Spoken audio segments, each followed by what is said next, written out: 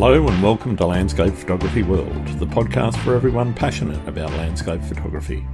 I'm Grant Swinburne and I'll be your host on this show, talking to landscape photographers about their motivations, likes and dislikes.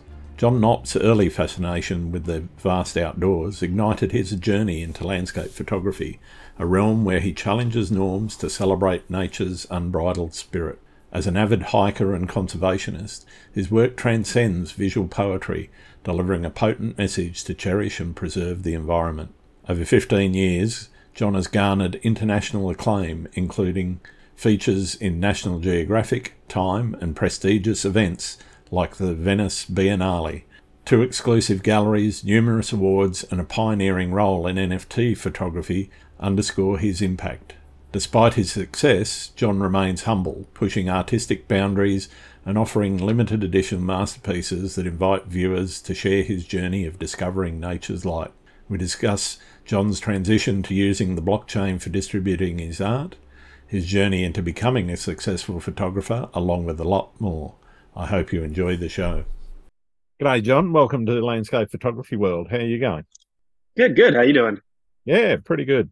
Thanks for joining me today. It's wonderful to get to talk to you. Been following your work on Twitter and a couple other places around the traps. Why don't you start with who you are and what you do? Yeah, my name's John Knopf. I'm a landscape photographer. I've been shooting for about the last 15 years. My job is pretty much to just go anywhere that is beautiful or that I want to go and shoot and take home pictures and put them on walls. Fantastic. Yeah, I can't complain, man. It's been a fun ride. Where did it all start for you? Why photography, and in particular, why landscape photography? So I'm going to be completely honest. I'm not very good at art. I've never been good at drawing. I'm not good with painting. And I honestly didn't have a lot of passion towards that. But when I picked up a camera for the first time, I was like 5 years old. And I remember just really falling in love with the ability to create art without actually having to use a pen or anything else. And so as I got older, it was never like a passion, like I'm going to be a photographer one day. But I worked every single job literally from pool cleaning, beekeeping, selling cars, everything. And when I ended up at 25 at a car lot selling cars, I got put in the position to take photos of the cars for the website. And that set me on my journey for the love of photography. As funny as that is, I found joy in shooting cars. And then I took the camera on a trip. I was in the Central Coast up to Big Sur and fell in love with the idea of camping and taking pictures of landscapes and outdoors. And I was already a really big avid landscape, like backpacker. I was camping, all this stuff. So I figured what could be better than maybe taking photos of everything I love to do. I love to travel. How can I make all this work together? And that's what happened. Cool. That's awesome. Yeah. So what is it now that sort of keeps you motivated, particularly with landscape stuff? Is it that desire to get out in nature, or is it the desire to capture something that's a unique image? I don't know if it's either of those. I like traveling. I love traveling to the most remote places. My dream is to go to Tristan da Cunha, which is like one of their most remote islands on the planet. Yep. I like to set up voyages for myself and just go off on my own. I love taking road trips. So all these things, photography came second. Okay. It almost became a therapy for me. I found photography. I found like looking through a lens and focusing on the landscape was very calming. It was relaxing. Waiting for a sunset. All these things incorporated made me really fall in love with the beauty of the planet and what it really has to offer. And so I think for me, what keeps me motivated, honestly, is just the next place, the next destination. I'll see a place on Google Maps. Luckily now we have Instagram. 15 years ago, it was no Instagram. It was scouting Google Earth and playing guidebooks and stuff like that at Barnes and Noble. Yeah, just trying to find cool places that I could visit, or just seeing something on a satellite and being, well, what is this place? This looks interesting. And going out there and just checking it out. And that's what happened a few times, where I would just end up on like an island because I saw something cool and I was like, I need to go here. And so I think for me, like what keeps me motivated is the fact that there's still a lot of places I haven't been. There's still a lot of beautiful remote locations that I have to journey to and figure out how to get there. And I don't know. I think there's a lot to be said in just, I think, the journey of trying to get the photo. And as much as I love the photography and I love putting photos on my wall, it really does come down to I really love going places and seeing new things. Sure. So sounds like you might be a bit of a planner as opposed to more spontaneous, or am I wrong there? Actually, it's funny. Like I try to plan, and it always ends up like I will literally make a full itinerary, and I can't remember one single time that I ever have followed that itinerary. That thing goes out the window day one, man. It just never works. I try so hard, but it's you know how landscape photography is. Yep. Nature dictates our art. We don't dictate anything. It creates. So it's if I can't get the shot the first day, second day, third day, I'm there for a while. And the thing is, I love traveling down empty roads. It'll take me 2 days to get 10 miles because Yeah, I will right. end up on every single barren road I can. Because that's where you're going to find some of the shots that just have never been seen before. That's where you're going to capture stuff that just isn't capturable. And I Yeah. think that's the idea of going down these lost roads and stuff like that. That's what I've always really enjoyed. I don't know. There's a lot I think to that. I'm sure you do the same thing. And some mornings I'll get in the car at 4 a.m. and not have a particular destination in mind. I'll just get in the car, start heading in a direction, and where I end up and where I end up shooting is where I end up, you know. That's the best feeling. I feel like that's the thing about our job. I feel like over the years, I have found that I would most rather be homeless and doing this, living out of like my car because Yeah. I love doing it than sitting behind a desk getting a salary every single year and playing it safe and just hoping that one day I can retire. Like I would rather live my life as a retirement and Yep. hopefully everything works out. I think that's a fantastic attitude. Yeah. Yeah, my grandfather used to say to me, "You're the youngest person I've ever met who never worked to retire so early." Dear. So you mentioned that it was fairly early on that you were seeing what you were doing with photography as art. Was it always art, or was it just a lot of people start recording stuff they see, and it might be a cool flower or a cool shadow, or it could be anything, but there's not a lot of artistic thought necessarily put into the initial sort of stage of everyone's photography where they're thinking more about the composition and the color and the tones and so forth. When did that sort of start to click for you?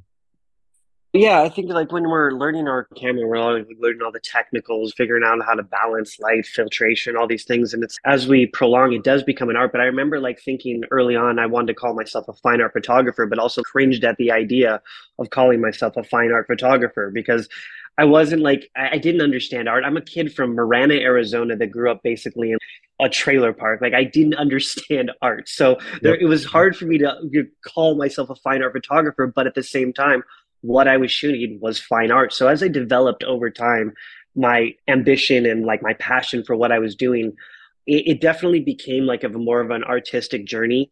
I think early on, whether I realized it or not, the stuff I look back on in my first couple of years of photography, it was artistic. It was creating. I was living in Tucson, Arizona when I really started developing my landscape. So you're Yep. working with cactus, sand, and sunset. So to Mm-hmm. create something out of that and the magic that if you were able to create photography out of the magic of a desert landscape, you have a really good opportunity, I think, ahead of you of being a good photographer because that I think is where I got my ground and my foundation of just learning my camera, learning and getting really in depth with the artist ability to do things with cameras because it's like anyone can go outside and snap a photo, anyone Yeah. can get a good sunset, but how can you do something different with your camera? How can it doesn't always have to be comes down to Photoshop, which I really never understood. I was more of a in-camera Ansel Adams type filtration, neutral density Yep. filters, anything that I could play with to make magic from the camera without Yeah. just a click and point and just like developing something in Photoshop. I really wanted to make an image, so I would all my like images would be like long exposures and playing with lights and things like that. And yeah, when I look back on my artistic journey, there's no question that there was a lot of art planning in it. I just didn't think I really understood what being an artist meant. Yeah. Okay. Okay. So, I'm sure you see it a lot where they call us photographers, not artists. There's very common where it's like, oh, you're a photographer. There's artists and then there's photographers. And yeah, it's, well, we're artists. artists have got paint stained fingers, and we've got that that little pressure point on the. The camera does all the work, right? That's right. Yeah, well, all you do is turn up and push a button. Exactly. Yeah, there's nothing more to it. No. That that role that personal expression plays in your photography, part of that obviously then tends to play into how you infuse your own style and vision, into your images. How has your style developed, and where do you see your style going? That's interesting. I like when I first got into photography, I was following Ansel Adams' work. I really loved the black and white, the way he created what his work was through just his strenuous hikes and just carrying heavy equipment and Yep. going in the dark room and just like a savage and just going to town with these prints and just what he did was just incredible. And so how I saw like my artistic style was like I wanted to create color of like Ansel Adams' work. I wanted to go through the American landscapes and Yosemite and hike these mountains and be a mountain man and like camp and do all this cool shit. Yep. And I wanted to recreate it in color and do these things. So like now as I like go through my styles and just like how I developed and my style is very hyper realistic. It's overly saturated images. I try Yep. to create images that I want to see on my wall, that I see when I go out and take a photo. This is how I see the world and how I wanted to like how I want everyone to see how I see it. I get a Yep. lot of comments on work, oversaturated or over clarifiedness. Yes, but this is my style. This is how these I create art to put on my walls. That is literally the reason I started creating art. I couldn't afford other people's landscapes. I couldn't afford Ansel Adams, but I could Yep. afford to buy a camera and put it on my wall. And it my house is surrounded with my own art because I really enjoyed this is my memories, this is what I created. I never expected to make money off of it. So my style has always been just following my journey, which is landscapes and just literally hyper realistic. And as I've gone on, I really have tried to explore like more black and white and the old school Ansel Adams ways. And I'm getting into a lot of the old methods of shooting because as much as I love what Photoshop and AI can do, which I think it's incredible. I've messed with the AI stuff. I love it. But I really love what you can do in camera that I think will stand out, I think, for a long time because it's like a Mason, like an old school kind of way to just do photography. And I Yeah. think that there's Yeah. still something to it that's a lot of fun for me. Totally. Totally. You mentioned the process of experimentation, and that comes with taking the risk that some of that experimentation is going to fail and you're going to have setbacks. You're going to mess something up somewhere along the line. How do you respond to that in your photography when you've gone out, you've tried a few things, and you come back and looked at them and just gone, that's just not working for me? God, I don't know. I think like it's a long process, right? Like I look at my earlier work, like my as much as there was art to it, a lot of it sucked. It was really bad. And I can Yeah. look back on it and look, okay, I've created like my eye can actually create a landscape. But I think I don't know. It's hard because it's like, what do you do when you suck? You practice, right? How do you get to Yep. Carnegie Hall? You keep practicing. That's right. So Yeah. yeah, like any time that I would come, I remember like early days when I was shooting like with a Linhof and film and things like that, and taking my first trip to Maui and funding my very first trip. I had just quit my job. I had very little savings, but I had enough. And I was going to live on the beach, live off of fruits or whatever, just find stuff. Like I was going to survive. But I shot this whole thing in film and then come back and just, it's trash. Like these shots that I got, it was this cave that I had found. It was like this lava tube and it hadn't been shot there. I couldn't find any pictures of it anywhere. And I was like, Yep. this is Yep. my image. This is my Mona Lisa, right? This is Yep. going to be the image that I have forever. And I shot this 13 years ago. And so I remember going back and going, all right, obviously film is not going to be the answer for me because I have spent a fortune on film and all this. So I got a digital camera, went back, bought lighting, all this stuff so I could light up the inside of the cave and do this image right. Like when you go back to the drawing board and you look at what you've done wrong, you have to go, am I really willing to fund this next operation to go back out there and do this again? Yeah. And I think Yeah. that's the fortitude, right? That's the perseverance that I think gets us our shot that makes it so worthwhile. And I have that image up on Foundation, I think, for 650 ETH that I just Right. put it up for a couple of days ago, right? I won't sell it for anything less. I can't. It's not who I am. It's not like what I've done. It's literally the fact that image, dude, like what I did for that, the shit that I went through and living on the beach and starving and just everything to journey up to the point where I'm still fucking taking photos. Of Yep. course, I'm going to price that. It's like, I have no choice. Fair enough. Fair enough. Yeah. So, in terms of some photographers talk about the way that they try to tell stories in their images. Is storytelling a big part? You mentioned that you want to show people how you feel in the time and space that you were in when you were taking the shot and what the world looks like to you. Is that your form of storytelling? Yeah. So I know like when I, originally got into photography, my idea was to bring awareness to the planet. The planet was getting just trashed. I knew this as a Yep. kid. I wanted to bring awareness to how beautiful our planet could be and hopefully inspire someone to pick up some trash, take care of the planet, save a river, do something, and inspire a kid to take photos, anything that contributes to that cause. And as I've grown through my artistic journey here, I think it has developed more into, I don't know how to put it, but just obviously the passion for the outdoors, the passion to protect the planet. But for my storytelling, it's just become more of like my journey. It's hard to explain, but I Yep. think because I've been doing this for so long, if you go to Super Rare and you start reading my latest works and my stories behind those, it's become more about the journey of how I've gotten here as opposed to necessarily the journey behind that picture. It's more Sure. of everything that encompasses it. Like it's how that picture gave me these emotions that made me want to use this because as a photographer we take thousands and thousands of images. What gives us that one image that we put up there that we want, not necessarily for sale but just for everyone to see? What Yeah. gives us, and it's that image that gave me that emotion. It's this one image from Minnesota where I had just opened my gallery, my second one. I had investors who had put in money in it, and I'm trapped in this gallery. I can't leave it. I'm trying to get employees. Nobody wants to work there because it's hard to find employees that want to work in galleries in Minnesota. It was just a one thing after another, man. And I'm stuck there for 2 years. And Phase One reached out to me and they go, "Hey, we want to send you a camera to test out our equipment." And I'm stuck in this gallery. I am like trying to sneak out at 5 p.m. to closing the gallery early just to get these photos.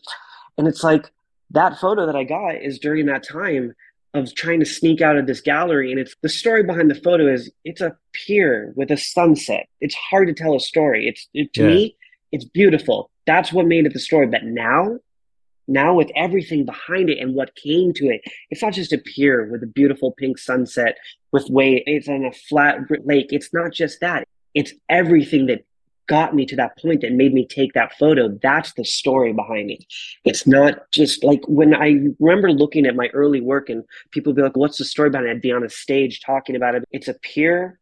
It was cold out and the ocean had waves. I don't know, man. It looks beautiful. And so I took the photo. I couldn't tell you what, does it have to have a story? But as I've developed and gotten older, it's no, it wasn't just a pier. The shit that I went through to get that photo and the idea behind it. No, dude, you went out in January in the middle of winter when it was 40 degrees out, when it was freezing. So no surfers would be in the shot. So no other landscape photographers would be in your way. On top of that, like all the things and the journey to get to that photo, it's not just the image. So yeah, the storytelling for me has developed over the years Yeah. as my journey of a photographer. And I'm sure, how long have you been shooting? Oh, if you include when I got my first Instamatic when I was 10, probably about 40 odd years, 48 years. Yeah, exactly. I'd love to know what's storytelling to you as a photographer. Again, it is very much about that whole journey for me as well. Sometimes, as I said earlier, I'll jump in the car and it'll just be, I'm just going out to take a photo. And, Right.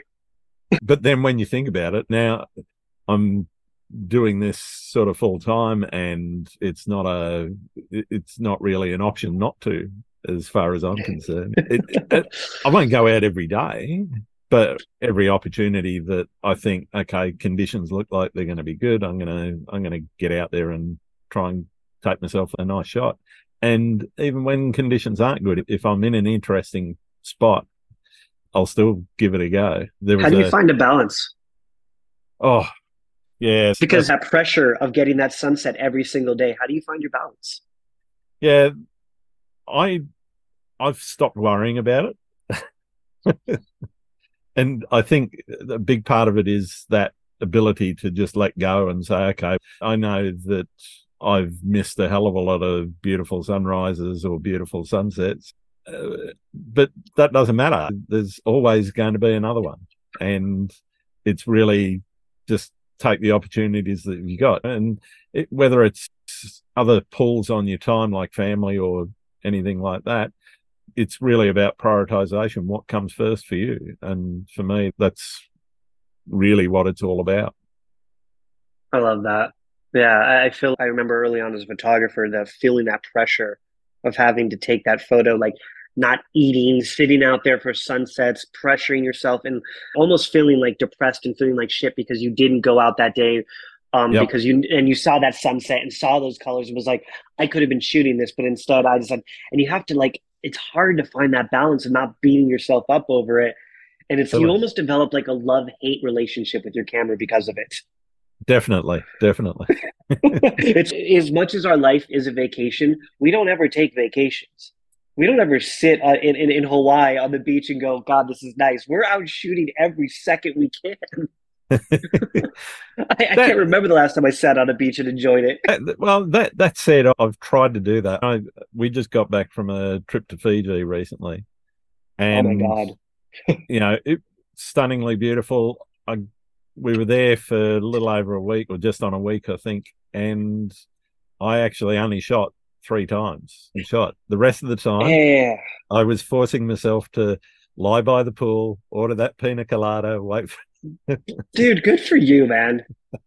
That's a seasoned photographer. That takes 40 years to get there, though.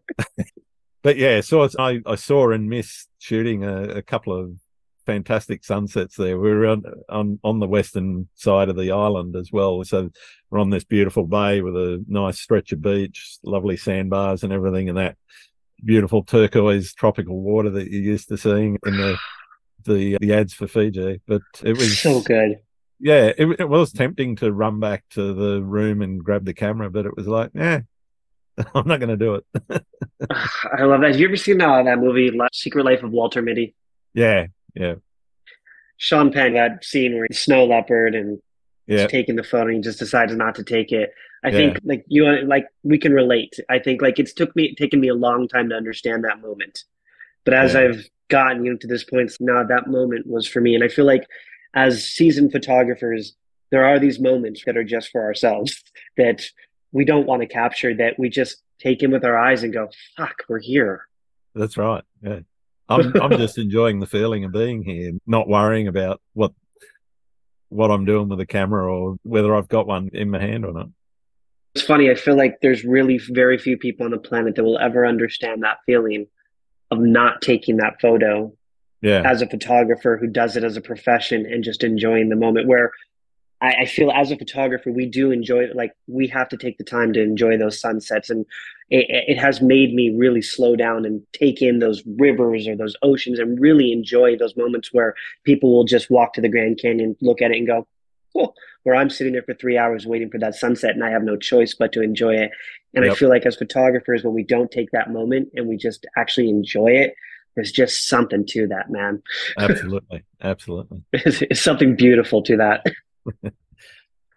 What does success look like for your photography? And it doesn't have to be monetary, but it could be.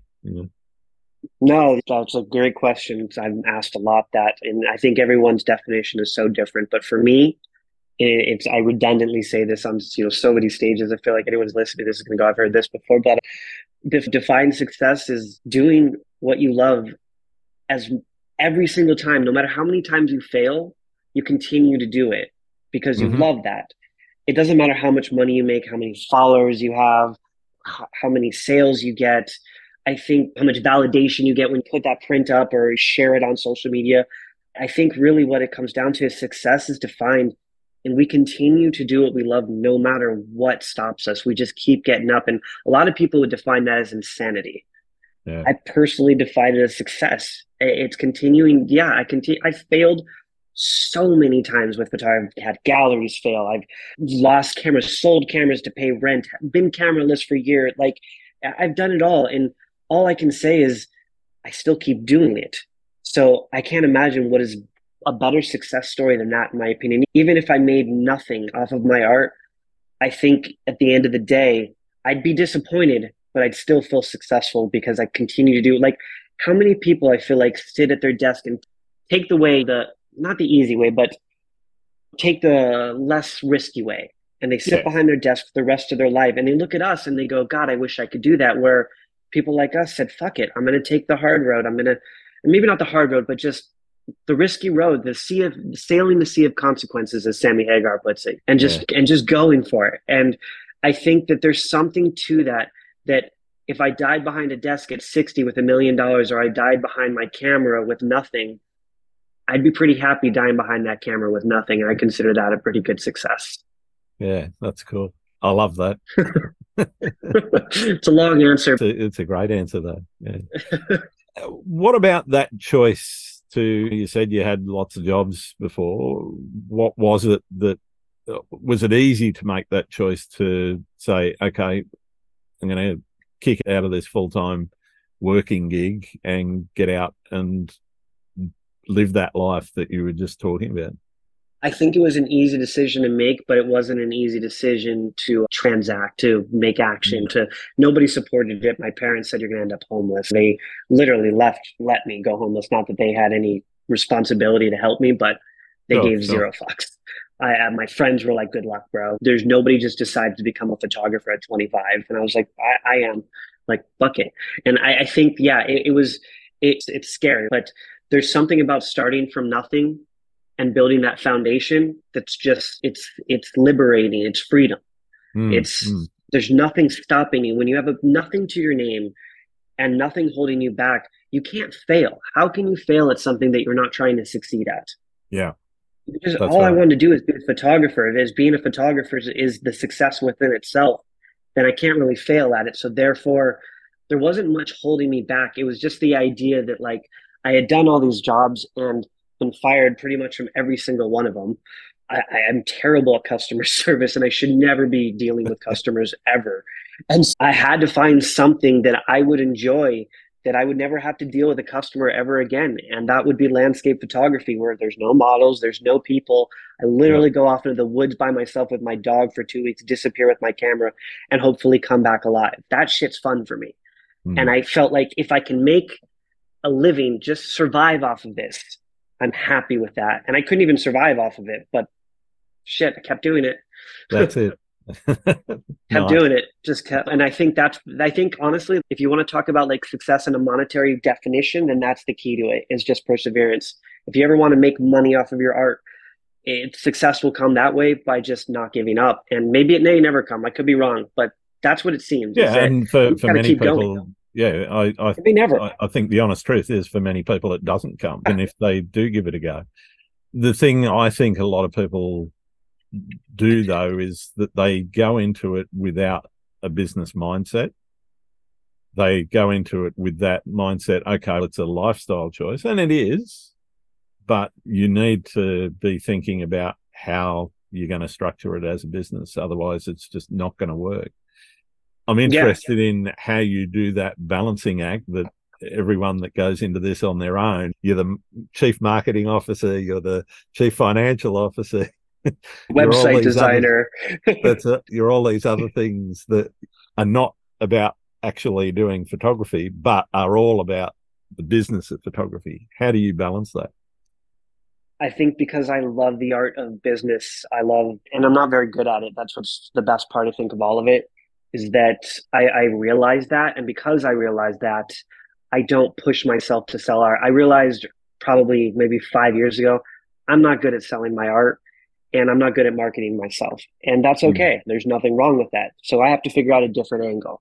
And that's when I learned about crypto, I learned about trading, and figured out ways to make money without having to sell art. And that's when I grounded myself for a couple of years and said, no more taking photos, going to make a bunch of money, then get back to photography.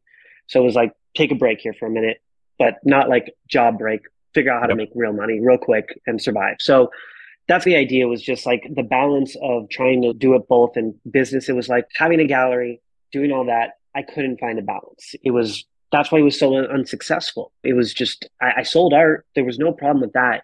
It was just, I don't want to manage a business. I don't want to be an accountant. I don't want to deal with numbers. And I don't want to have to hire people to deal with numbers or have to trust someone because I've read all that. I've seen it all. And I don't Yeah. want to trust anyone else who's to handle my situation. I trust myself. I feel like I know what I'm doing. So that being said, it has been like a long battle of balance over the years.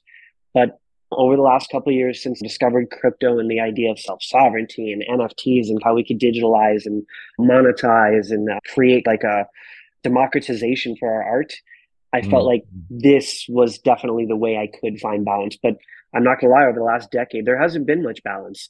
It's been all over the place. I've been trying to figure out how to do what I love, survive. I've got a daughter, I've got a wife, I've got bills. Things started happening. Yep. Life started fucking happening. Couldn't just live out of my car with my It has dog. a way of doing that. It really does. So it was like I had to figure things out, but not the conservative, traditional way of let's go get a job and figure out. And there, that crossed my mind, dude. I thought about going back and working at the melting pot at a restaurant, or going back and like maybe going to college and trying to maybe do something else. And it's funny how full circle in the universe works. While I was trading crypto, I discovered NFTs. And then I discovered that no one was really minting photography on the blockchain, especially landscape photography. And I was like, and everyone was saying it wasn't possible. So I was like, this is another opportunity, I feel like, to change things up. And that was the universe spinning me back into my photography, which is so weird because I became a trader and I was like, I'm really good at this. I'm making a lot of money and I don't have to stress about maybe I should just take a break from photography for longer. And then NFTs pop up one night on Clubhouse. And I'm like, what are photography NFTs? This was in 2020. Yep. And everything changed. Yeah. So that journey, I guess, I'm interested in exploring a little bit. How have you seen, you've gone through that boom time and, that long bear market that we've had now for some time in for me, my personal experience is I've taken very much a wait and see approach. I got into it in 2021 and tried a few things, started up a couple of on-site galleries and whatever, and collaborated with a bunch of people, made some absolutely wonderful relationships and so forth. I'm interested in your journey and how that's panned out for you. When you said the bear market, I feel like for me, at least, art has always been a bear market for me. It's always been an up and down roller coaster. I have to hibernate during the successful times and stock away as much money as I can and know that when the good times are here, the bad times are going to be 10 times harder and they're going to last way longer. And I've had bear markets for up to 3 years where I haven't made sales. And that's just part of it. And that's stocking away money. And then at the end of those 3 years, selling some of your equipment to survive. And that's part of life. So when it came to NFTs, I stocked away. I hibernated. As soon as the bull market hit, I like a fucking squirrel, man, just as much as I could, just putting things away because I knew the bear market was coming. There's no question with the cycles, just looking at history and patterns. And I had a feeling it was going to come around December of 2021. With everything happening and all the rage and everything, I had a feeling that when ETH hit 4K, it was time to sell. And I texted a bunch of my trader friends and they all said it was going to 8K. And I don't know if you ever heard the Warren Buffett quote of, be greedy, when others are fearful and fearful when others are greedy. That seemed like a moment where I should be fearful. All the celebrities were buying our bags. Retailers were in. We had taken apes from $200 to millions of dollars. Justin Bieber, Jimmy Kimmel, everybody's has these apes. And remember the early trading days learning when the celebrities and retailers start buying the bags, that's usually the last end of the cycle when everything crashes. So I decided to sell everything in December. Everything I owned, I had stacked up a lot of ETH from the apes and everything else and just cashed everything out to prepare for it could take 10 years before the cycle comes back. I have no idea. So just buy dips and things like that and just prepare for the cycle to come back. So yeah, bear markets, it's a navigation kind of thing, but it's like following the cycles and learning that and understanding that you need to be prepared for these things. And even as an artist, it is a roller coaster until you make it to the very top, until you make it to Peter Lick status and you've sold $500 million worth of art. It's a goddamn roller coaster. It's just going to go up and down. You're going to make sales. You're not going to make sales. So just be prepared for that. And I think that has taught me a lot over the years. And I try to teach that to every young artist in the space. That was just a lot of the artists in the NFT space that are photographers. They've been doing it 5, 10 years at the very most. And Yeah. so they don't really understand the ins and outs of, they don't even, what was really astonishing that blew my mind is that when I started working with Nat Geo and all these other photographers, I found out nobody sells prints. I didn't know that. I Yep. guess everyone works with magazines and galleries and things like that, but nobody sells prints. And I was like, I've made my living off of prints for the last 50. I didn't know you don't sell prints. That's how you make money. How else do you make money as a photographer? Like, you have to beg magazines. Like, they would never accept my work. I'm oversaturated, over commercialized. So it was like, I didn't know that nobody sold prints. So I knew that I had a unique, I don't know the word, it's not expertise, but I had a unique experience from Sure. selling prints over the years. Yeah. So I knew the up and downs of the market. So when it came to NFTs and everyone digitalizing their work and selling digital prints, I'm like, guys, I've been doing this for a long time, and I can tell you honestly like how this will work and how it will play out, and we can do this. We can Yeah. make money, but we have to strategically do it correctly. We can't just pretend it's going to last the next decade and we're Yeah, just going to be a bull the boom run, never lasts. right? The No gravity. bubble always pops. Yep, no gravity. The NFTs will never have a bear market. I used to hear this shit all the time, and I'm like, guys, everything. Like, I hope we're all right that it never crashes, but let's be realistic and just cash out some.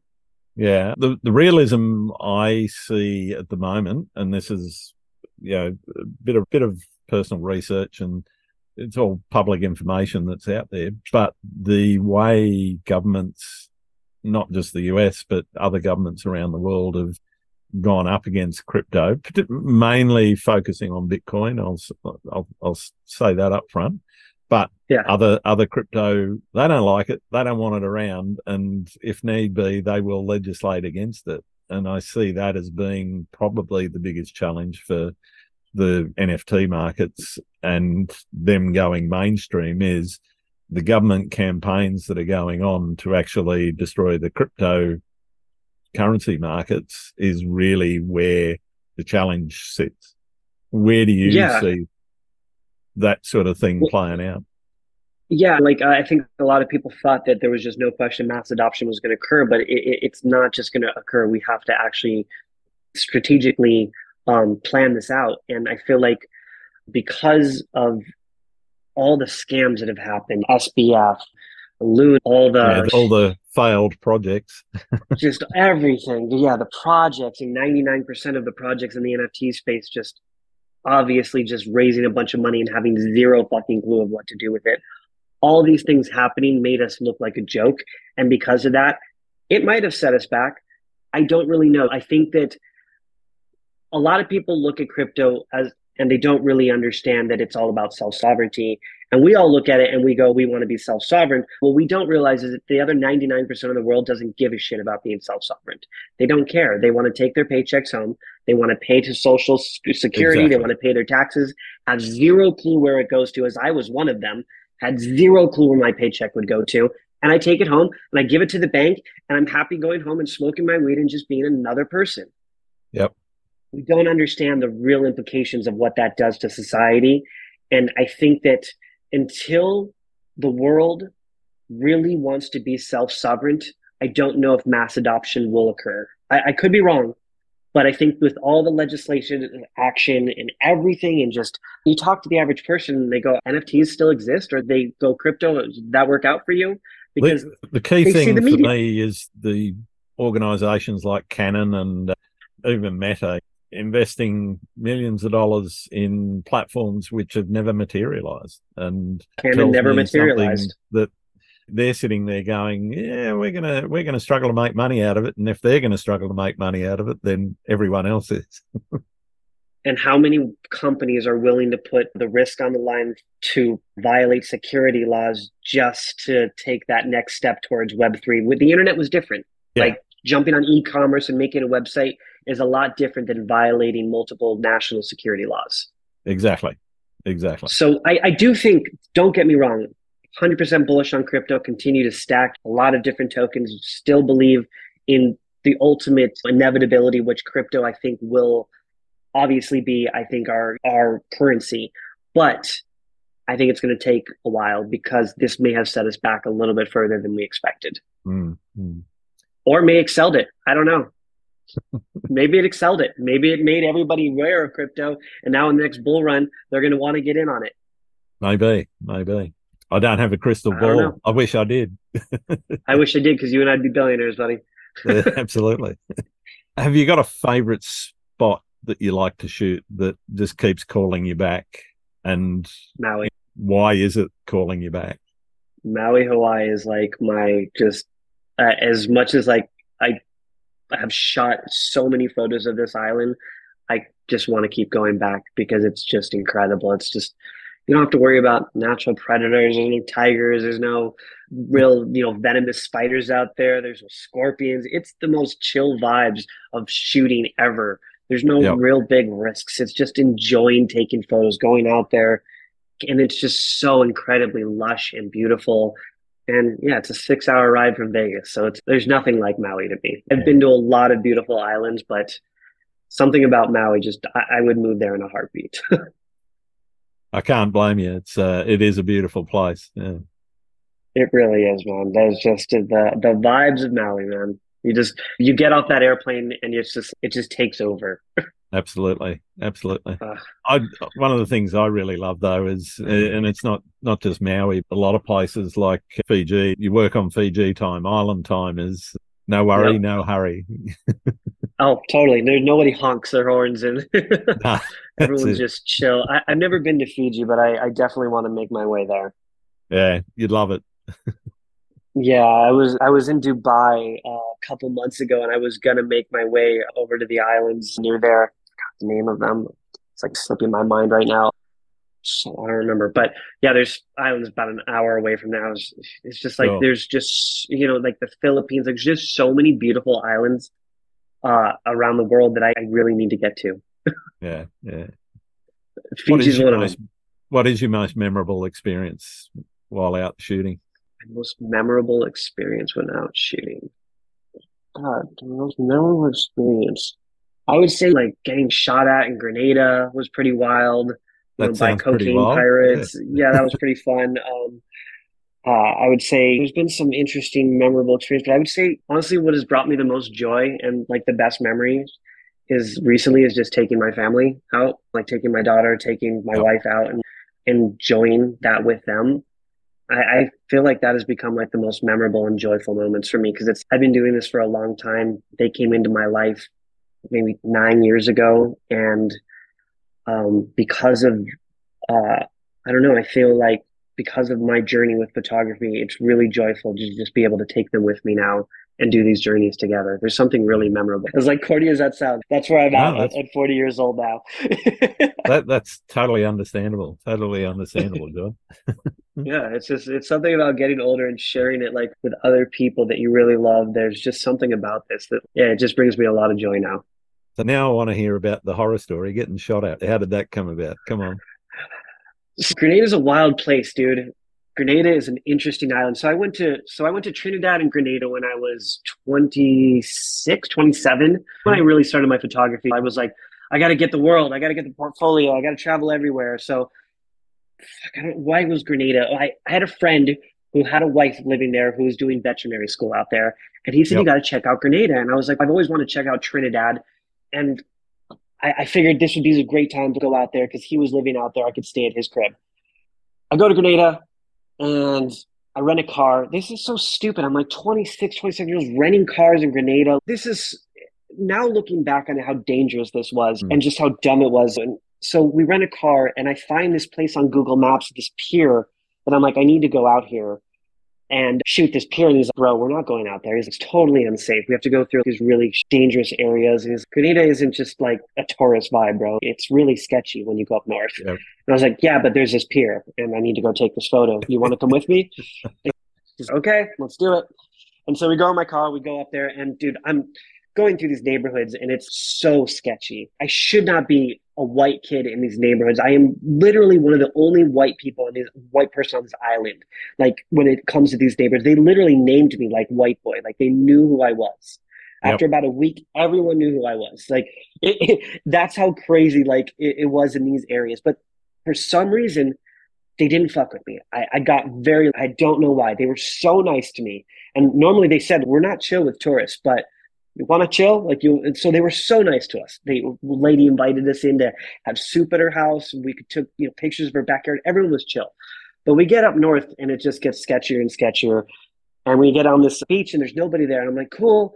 And I park our car and this dude with machete comes up to us and he's telling us we need to give him money. And he's like trying to, and I couldn't understand his accent. They have really thick accents. So they do Yep. speak, a lot of them speak English, but it's just such a thick accent that I couldn't do it, man. And he's going, and I think he was saying they touch your car. He's like, touch it. They touch your car. And he's just pay me. And so we gave him some money. We're just like, and my friend's like, just fucking pay him, dude. So I gave him some money and was like, bro. And so he stood by the car with his machete. And I'm like, we're going to die. Like, we're 100% going to die with that rusty ass machete. And this sucks, dude. But we go to the beach and I find my pier and I'm setting up the shot and I hear gunshots in the air. And I'm like, what's next? Like, I'm setting up I had my leaf filters set up already. So I already got I can't just clean all this up. Like, it's all set up. So I hear gunshots and I'm like, what's going on? And we see out in the distance these ships, like these boats, like the rubber, like you see in the fucking movies, man. Yep. The rubber boats, like the pirates are like Somalian pirates are on. And find out later on that this is a beach with cocaine buried, that pirates bury cocaine on this beach and move it. God. And we had no clue because we're 90 miles north of Venezuela, dude. We're right near Colombia. We had no fucking clue that this is where they're burying coke. So we run off into the jungle. We're hiding for hours. Mosquitoes, the whole world. It's just sucks, man. We're out there for 5-6 hours. I don't even know how long. It could have been 12. Like, we lost track, man. It got dark.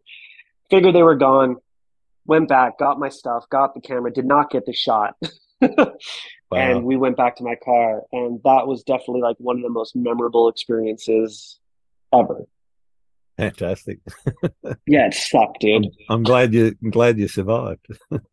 Yeah, it was wild, man. Grenada is such a beautiful country, and it's just so incredible if you stay in the touristy area. But if you try to go off on your own without a tour guide and just think you're just like hot shit and nobody's gonna mess with you, bro, you got another thing coming. I cannot believe I look back on this. I traveled around Trinidad by myself, and I'm just thinking, how did I not get kidnapped with this giant camera and my 90-pound white? Jesus Christ, I was lucky. I was just so lucky back then. I look now and I just went to Maui 6 months ago and I looked at this hike that I did where I had to go rappel down this chain to get this waterfall and do all this. And I was like, I'm not doing that. You're not getting me down there. I'm not reshooting that. I'll take my drone into there, but I'm not redoing that. I looked at it, I was like, I did that? I don't even remember this. That's how stupid I was back then. I didn't even think it was a hard hike. I'm rappelling down this rusty chain, clueless to what you think back on the hikes you did. And that's what I think back on the work I did early on. And I'm sure you do too. And it's so much more valuable to me because some of these things aren't there anymore. No way I'm doing these hikes anymore. Yep. It's just like we thought we were invincible. We thought we were bulletproof as teenagers. Yeah. We do anything for the shot. It's funny how things change. What's photography taught you about the world? How just incredibly beautiful it is. I never really realized. I grew up in a lot of chaos with my parents and just family and life. And I never really understood how beautiful the planet really was. I was a really shitty kid and a really terrible teenager. And I should have pretty much ended up in prison. But somehow, by some miracle, I decided to move and change my life. And because of that, I discovered photography, and it's made me just realize just everything has changed because of that. And photography has made me a better person. Yeah. As weird as that sounds. Fantastic. I'm interested in a bit about the process now. Are you one to race home after a shoot, load up the photos and get into your edit, or are you one that lets them marinate for a while before you start playing with them? Dude, I don't know if I'm getting old or what, but I remember I would literally throw them on my laptop as soon as I shot them. As soon as I would jump into I don't even think I could make it. I wouldn't eat. I wouldn't do anything. I would get to the hotel and just start going through everything. I'd get to my campsite or whatever, just immediately. Now I can wait a day. Okay. I can usually wait a day or two. Yeah, I can actually wait. I don't know if it's just, I don't need to rush to unload that camera to look at it. Like I shot some pictures yesterday. I haven't unloaded it yet. I'm pretty proud of myself. Nice. I was like, yeah, chilled out a little bit where it's not, I'm enjoying the process of just letting it marinate. And I think that, I don't know, what about you? I'm the same now. If I'm excited about a shot, I will load it up, take a look. But I sometimes I will edit if I've got time. It comes down to what else is going on. Can I spend the time on it? And Yeah, I get it. other times it'll be 2 days. I did a flight over the Barrier Reef yesterday, and I have loaded them mainly for backup purposes only so that I don't lose anything. So I've loaded them onto the laptop. I've loaded them onto a spare hard drive as well that I've got with me, that a portable drive to back them up. But I haven't looked at any of them. So I don't know if any of them are even worth editing yet. But I'll take a look at them maybe tonight, maybe tomorrow. We'll see how we I, go. I think that comes with age. I just feel like that comes with years of shooting. Yeah, you just relax into it and you go, okay, well, Uh-huh. I don't have to do this right now. Exactly. Yeah, I'm interested to see where I will be in like 40 years of shooting. Yeah. What does That's editing look? interesting. What does editing look like for you? You mentioned the saturation and so forth. Are you doing lots of layers? Talk me through a little bit Um, about it without giving away all your secrets, of course. no, I'll give it all away. I could care less. I will give my settings away.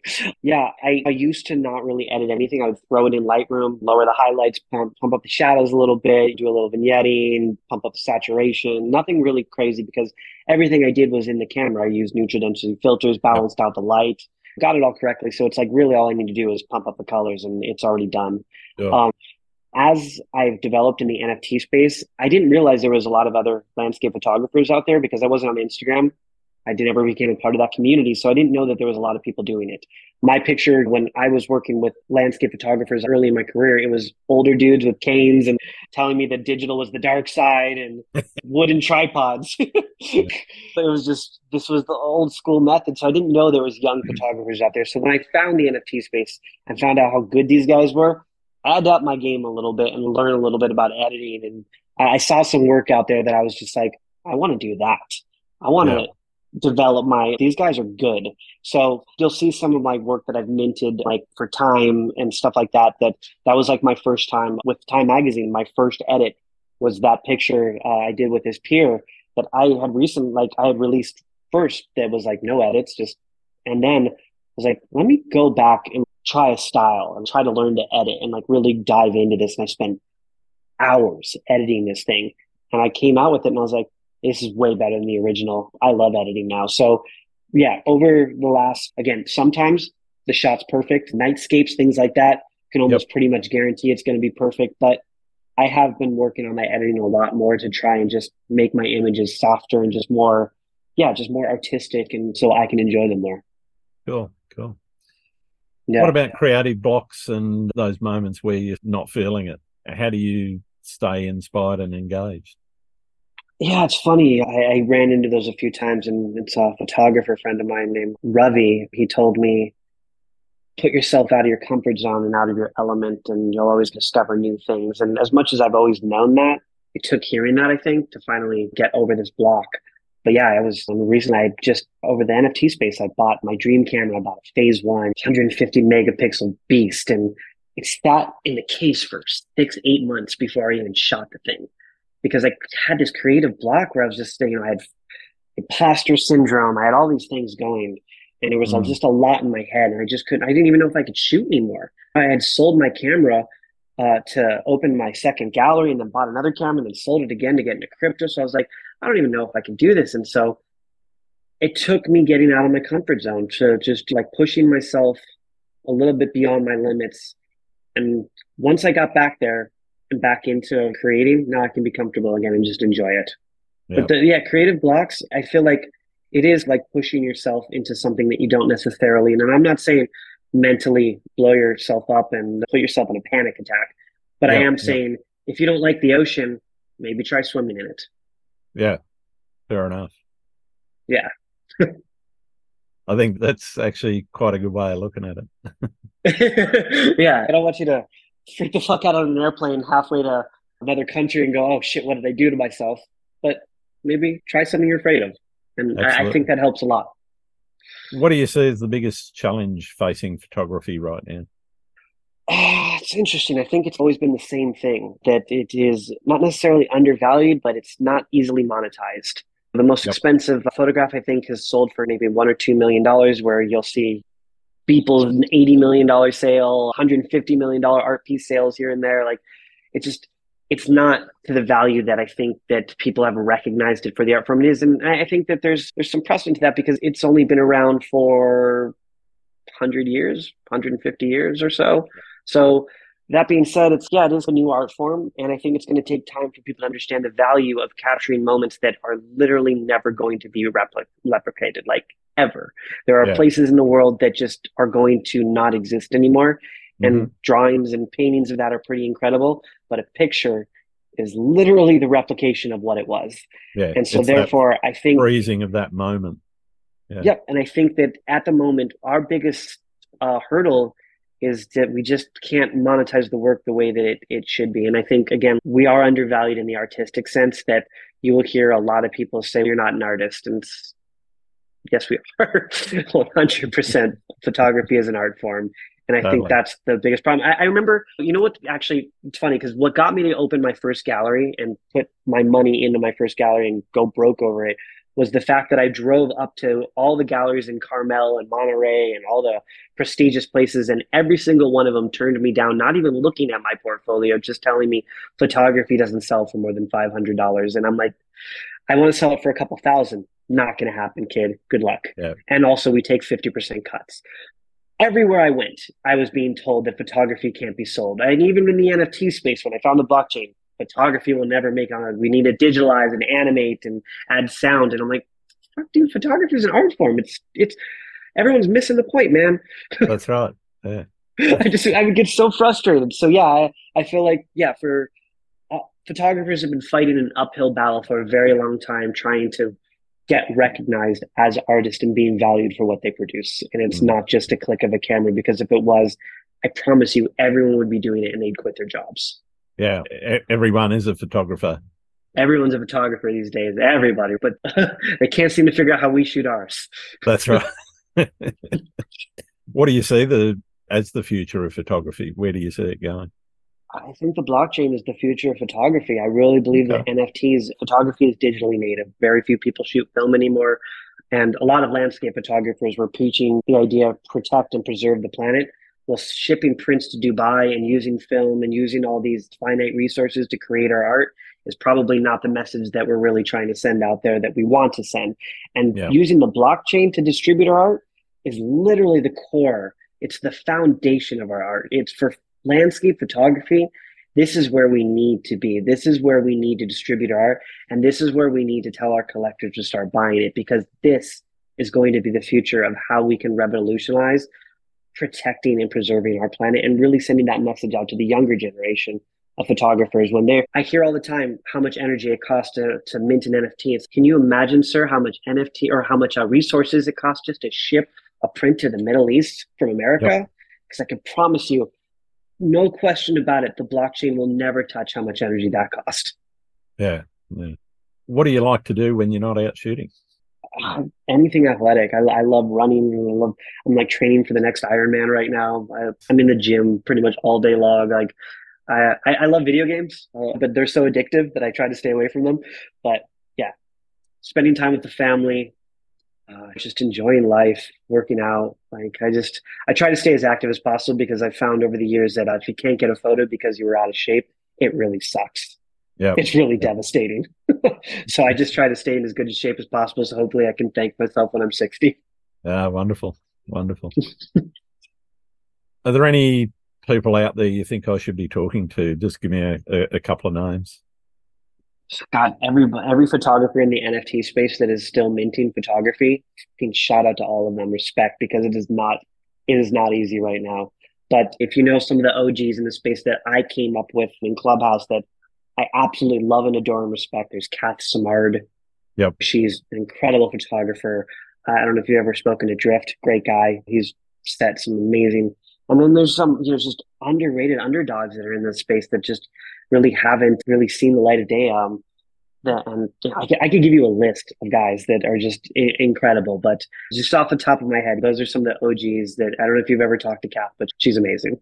Yeah, I've had her on my list. I've hit her up a couple of times, but I haven't got any response from her saying, yes, I want to be on. I'll text her and see if I can make something happen for you. Cool. Appreciate it. She's awesome. There's some incredible people in the space. I don't know if you ever talked to the guy who's a advocate for everyone in the space. He's like the biggest hype man for all photographers, Juicy Julio. Okay. Yep. Juicy Julio shoots with an iPhone and just kicks ass, man. Yeah. Just he's killing it, and he's pushing everybody's work. I love photographers that come into the space and like what you're doing, podcasts that are just elevating other people's work, because I feel like that, as much as we all want to make money and we all want to survive off of our art, if we all continue to promote each other, it's all going to work together. And someone might not want to buy my art, but they're on my timeline, they see someone else's, they go, oh, and that is just, oh, it all comes around. It's all a big circle. And I think that's the most important thing to understand. There's Juicy Julio, there's Richard, the 15-year-old kid, incredible photographer, doing photography that I don't even understand. There's Ruben. There's so many good photographers in our space, man. There's Dave Krugman. I could go on and on. There's Ovek. And dude, there's going to be so many people that are pissed that I didn't name them. There's so many good photographers. Literally everyone in the NFT space right now that is still around. Talk to them all. Okay. They're all amazing. I've got one more question for you. And for most of my listeners, it's the most important question I can ask. Do you like pineapple on pizza? Absolutely. Well done. Damn, I do. I love Hawaii. Why would I not put pineapple on my pizza? Exactly. Exactly. If I'm going to put anything on my pizza, it's going to be pineapple, sir. Fantastic. Yeah. It's been wonderful getting to know you a bit better, John, and learning about you and how you've developed. Where can people find your work? You can find it. I post on Twitter regularly, but you can always find my work on my website. You can buy prints off my website, jknopf.com, just jknopf.com. Mm-hmm. All my prints are available on there. And if you want to look at any of my NFT stuff, you can just look on my link tree on my Twitter. Fantastic. Thanks very much, Matt. Dude, thank you for having me. It's been a pleasure. Cheers. Cheers, man. Thanks again for listening to Landscape Photography World. I hope you enjoyed the show. Keep listening, because I'll be joined by some great guests in upcoming episodes. You can find my work in this podcast at grantswinburnphotography.com. I'm also on Vero, Twitter, YouTube, Instagram, and Facebook. I'm Grant Swinburne. Hope to see you out shooting soon.